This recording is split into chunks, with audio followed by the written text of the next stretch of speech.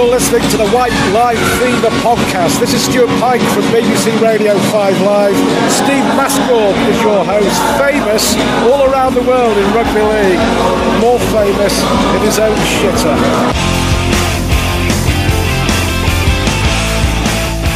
Okay, welcome to episode 13. I'm here with Nash and Eddie from Overkill. You've been on tour in Europe, for a couple of weeks now? Right, a couple of weeks. Germany, Switzerland, Italy, France. And how's it over the last 12 months? You must have had preconceptions about what it would be like to get back together and go out on the road again. Has anything surprised you about anything you didn't expect? Well, not really. I mean, we rebanded about 7 years ago, and so actually we're here 3 times before, so there's no real surprises. Yeah. Which sort of territories in Europe are huge for Overkill? And I mean, you were saying before that you played in Paris. I mean, how was that? They're known to be quite reasonably subdued crowds. Yeah, no, Paris was a blowout last night. Spain seems to love it. Yeah, there's always the people who come know what we're about. So it's always we've been pretty happy, especially with some of the success in Spain, and we've had some festivals over there where people really know the songs, and having not been around for a while, I'm always amazed how well people seem to respond to the newer and the older material we have. Is it harder to sort of know now with downloads and stuff which areas you're selling records, which areas you're popular, what response to expect than it was in the old days?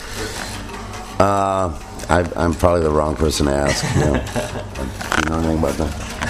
Yeah, well, yeah, it's we're just kind of getting back into it, and we'll see. We constantly keep our eye on our side of the equation, where we're just trying to keep the string of good material coming out and do what we do.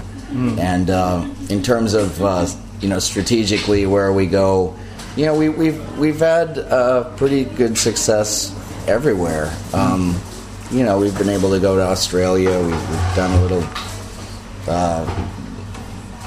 There's talk of going to South America. There's people who know something about the band just about everywhere. I read it. Sorry. Go ahead. No, I was just going to say, I read an interview, maybe it was from a few months ago, where you said that it's the songwriting is sort of the main thing now rather than touring, that it's getting new stuff out there. Now you've been on tour for a few weeks in Europe. Is that still the way you feel, that's your priority? Well, I mean, it's we function as as we always have. I mean, you're either in the studio, or you're on the road, or you're on holidays. But yeah.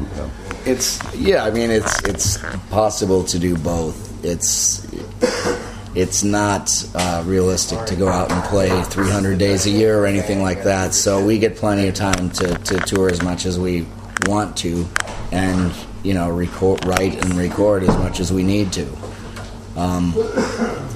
But the playing a circuit of smaller towns in the U.S. or even over here isn't really something we, it's not like a old time, like a bar band circuit or something like that, where there's, there's bands like us don't really go out and play 300 nights a year. So it's not that. It was when we get to go play shows for people, we consider it an opportunity, and it's like a privilege that to get out and meet people who appreciate the band. I don't know what else to say. We're going to divide this interview up into 3 parts and divide it up with music. So we'll start with one song off Rock and Roll Submarine. If you could give us a little bit of a background. I was actually had a question about lyrics. I was wondering, since I heard the record, what was the crime below the Mason-Dixon line, and who are you looking for an effigy from? Well, yeah, Mason-Dixon is it's just song. Yeah, just kind of a story about You know, most American country music's all about cheating. Almost all of them are cheating songs. That's our cheating song. Is it based on fact? Or? It is. It is based on fact. A band member was caught with a cell phone picture that wasn't supposed to be seen by somebody. So maybe we'll start with that song.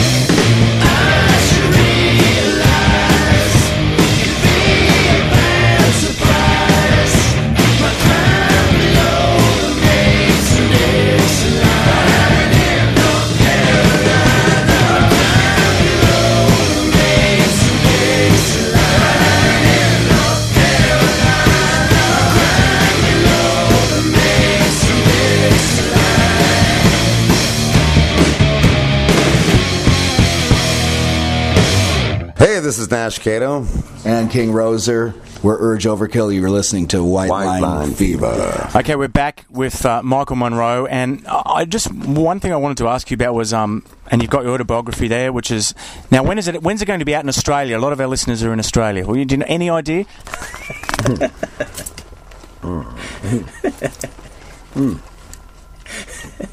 I've never been to Australia. I would love to go. You know, I love Crocodile Dundee, you know. I love AC/DC. I always wanted to go. And your tour manager is Airborne's tour manager as well, he was telling me. So there you go. Do you know Airborne? Yeah, he is? Yeah. I didn't know that. I just met him. I met him for the first time today. But, yeah, Australia, as soon as his book is translated into English, it'll be coming out everywhere. Everywhere there's a demand for it. I mean, really... It has actually. It's a story. It's this story of about my life from the beginning to from my birth to. I mean, look at here. Want to see Michael Monroe as a baby? No, this is what I hope it's not a bearskin rug picture. Look at that. Who's that? Who is this kid? Look at this sweet, innocent little. I had no rush. I was in no hurry to grow up. I was actually, drooling like a baby. Usually, you know, I'm just a regular guy. My mother wrote this in the beginning of this book. It says my mother wrote a bunch of stuff with me and my brothers, me, my dad, my mom, and my two older brothers. So my mother wrote this piece in the beginning saying, actually, when the summer I was born, summer of 1982, 2002, 2004. No, when I was born in 1962, which is the year Rolling Stones were born, and it's the same summer that Marilyn Monroe died. She passed away about 2 months after I was born.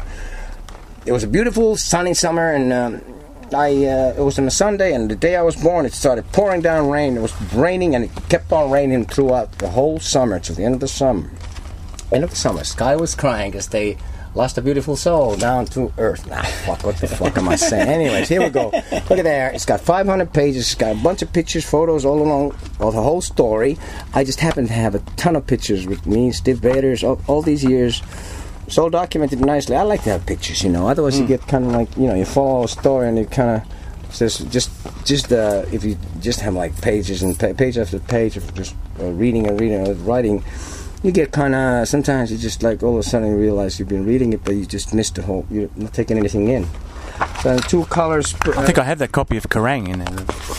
You do? Yeah, that one there. There goes. There's some color pictures too. Nice pickies here, and got some Hanoi stuff. I got my New York stories. When I moved to New York, look at here. Me, Steve Baders, and Lemmy. Triple threat. That's some presents in that picture. Presents. Heavy atmosphere. Triple threat between the 3 of us. Jesus, I wouldn't mess with those guys. Here, my debut show, my gig in New York. I lived here in New York. Look at there. There's my windows. This is where I lived for 10 years on East 3rd Street between 1st and 2nd Avenue, the Hells Angels block. The 4th of July Independence Day party was my first gig as a solo artist in America after I'd moved there in 1987. They had this flag, American flag, and that logo there, above the stage, and it was one of the coolest gigs. And so New York, Demolition 23. My solo years actually lasted. There was a lot longer than Hanoi ever. But with the original Hanoi in the 80s, it's about for almost less than 5 years. The rebirth of Hanoi from 2000 to 2009, those both put together are still shorter in years than the time I've spent solo, which is up until then it was like 16 years. Anyway, so then here's the story of me from my birth to this day, pretty much the end of the summer here. So you're walking down the stairs just to see me just then, right up to the few minutes ago. Yeah, it's like up until now, up until this interview. Hey, I'm talking to an Australian guy who seems to want to have the book as well. And here's getting closer to today. Here's the new band, and there's the rebirth of Hanoi first. That was gone. I'm looking back at it and going like, yeah, that was good to do. Now we're back here. Got there, and here we go with some of the new shows. We got Ginger in the band, then we got Dragon in the band. See? Coming all the way up to this moment. Look at the shirt. Same shirt. Can't be too far now. Me and Sammy. Brothers. Look at there. My head bleeding, and Barbados, it's actually the CBGBs. It used to be CBGBs. We did a show there in 2010, and I kept busting my head on a monitor above me like 3-4 times. The 4th time, it really busted open. I was like blood all over the place in the spirit of Steve Baders and Iggy and all that stuff. It's appropriate. And look at that. I have my own star in the Walk of Fame in Turku, where I live. Cool.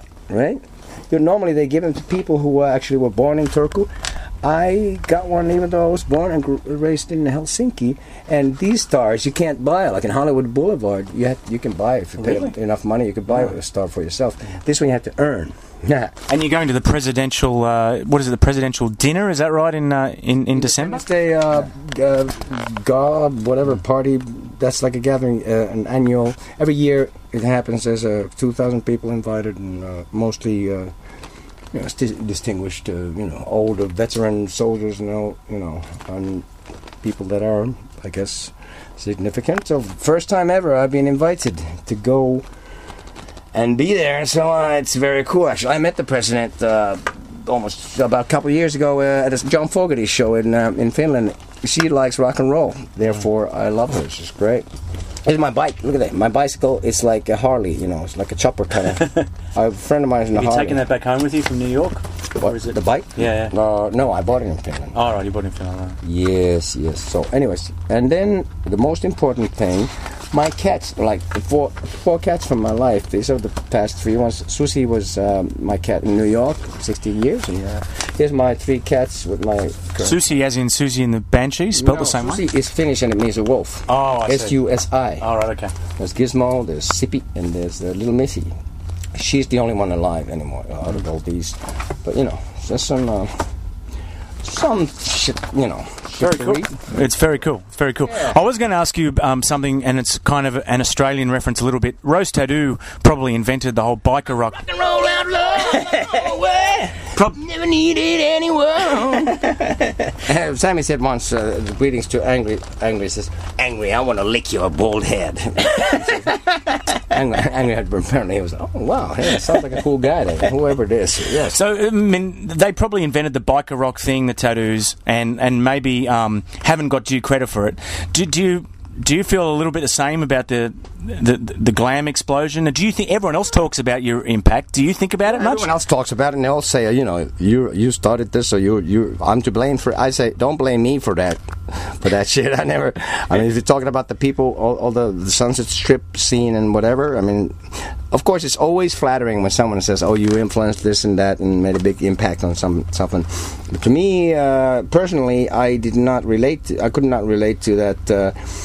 that kind of stereotype rock and roll, rock star, sex, drugs, rock and roll cliche. I mean, a bunch of guys with big hairdos, makeup, and who could play their hairspray cans better than the instrument. And they learn to pose and party and get screwed up and act like pretend to be rock stars before they even learn how to play or write songs. So to me, the music, the attitude, and the being able to play was more important. I mean, I would not have the gall to stand up on stage doing anything other than if I wasn't able to play and perform and do something, stand there and pose and not really have much substance to kind of back it up with. I wouldn't have the nerve to be up there. I would just not do it. And to me, it's about music.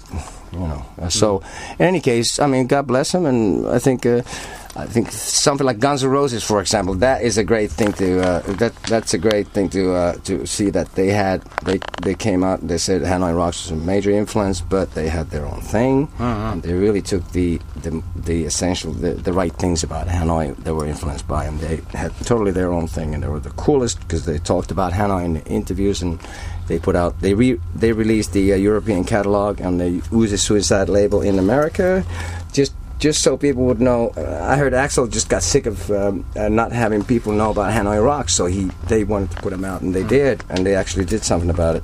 So I really think that's really cool to. That make me feel good, Time for another song. What have you got for us? Oh well, we got blood. Got blood if you want it. How about this? Check it out. Got blood if you want it. Check it out. The verse, sing along if you like.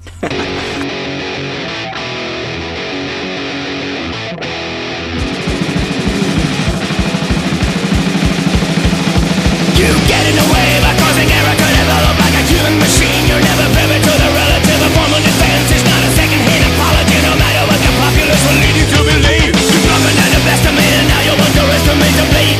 Claim that you stand up on the ashes in a token of amplified aggressive animosity that nobody will ever see without a common enemy. I'm standing here, what I hold dear, stains will disappear. Got blood if you want it, you got it. I'll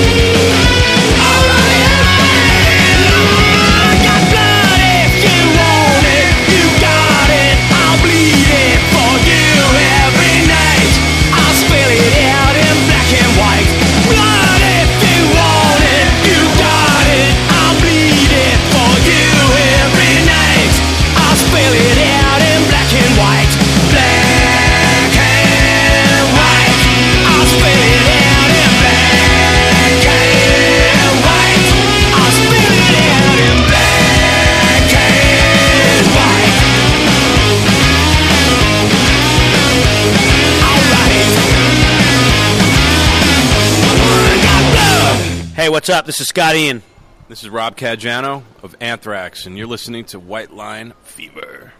Welcome back.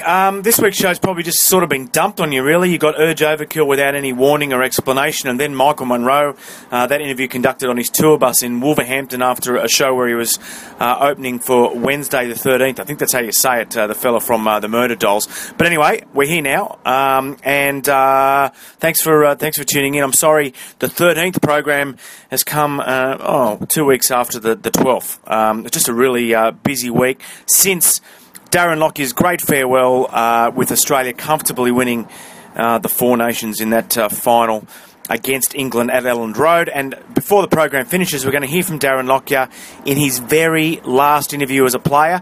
I just happened to grab him on the way out of the stadium. He was still in his shorts, signing a few autographs. And the interview you're about to hear is very short and it's very informal, but I was able to use those quotes in The Australian the next day. So I was just a bit lucky, ran into him because we were told that he wasn't going to be doing any more interviews. Coming up, for me, in the next week, lots of gigs, very busy. Alter Bridge and Blackstone Cherry at Wembley Arena.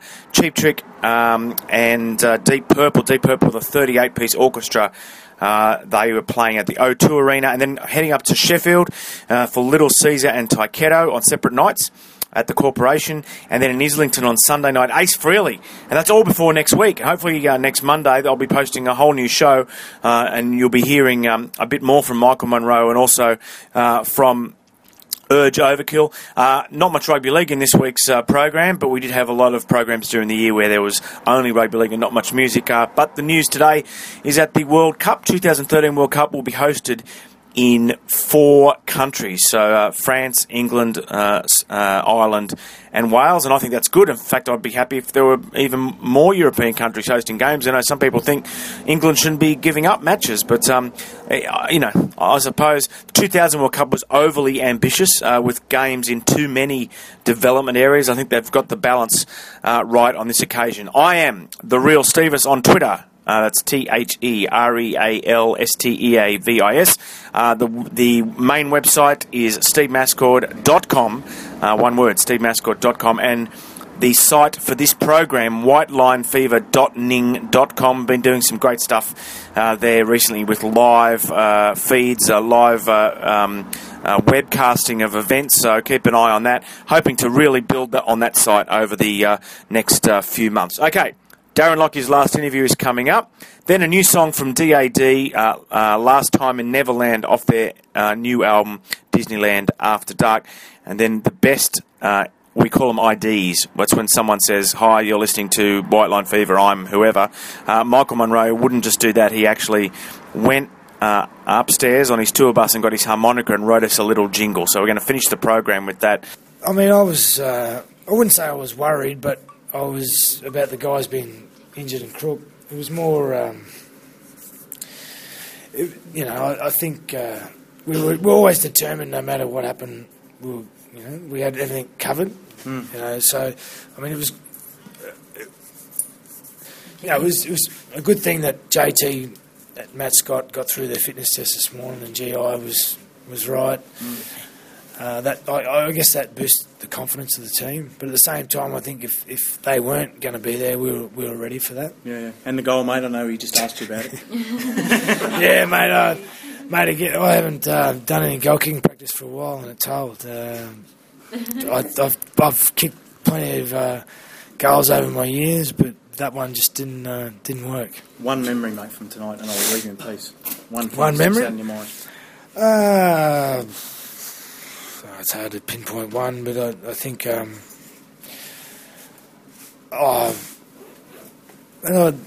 remember when we ran out, and the national anthem for both countries were being sung. I've never seen that many England flags just waving. That was, and I've played here a few times, and that's probably the best atmosphere I've ever experienced here at Elland Road. So it was a great night.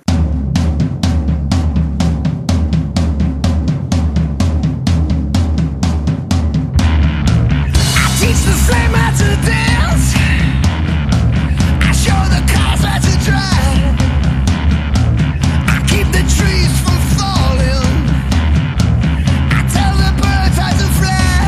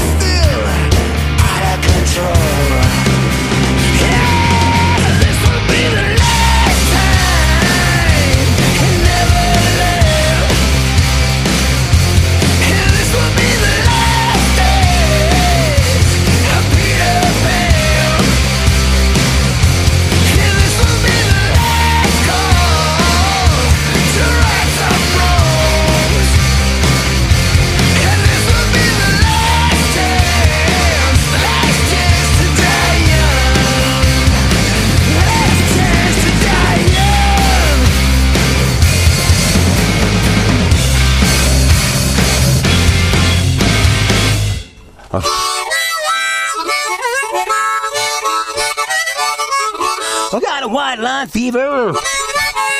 Going to run land down under. Going to turn around the corner way down yonder. And I'm not even going to try to rhyme anymore. Michael Monroe here for White Line Fever, and dig Michael Monroe Sensory Overdrive, the album, the band. You get a chance, come and check us out live. We're going to rock your socks off and whatever, rock like fuck. That's what I say, okay? Come on down and rock on.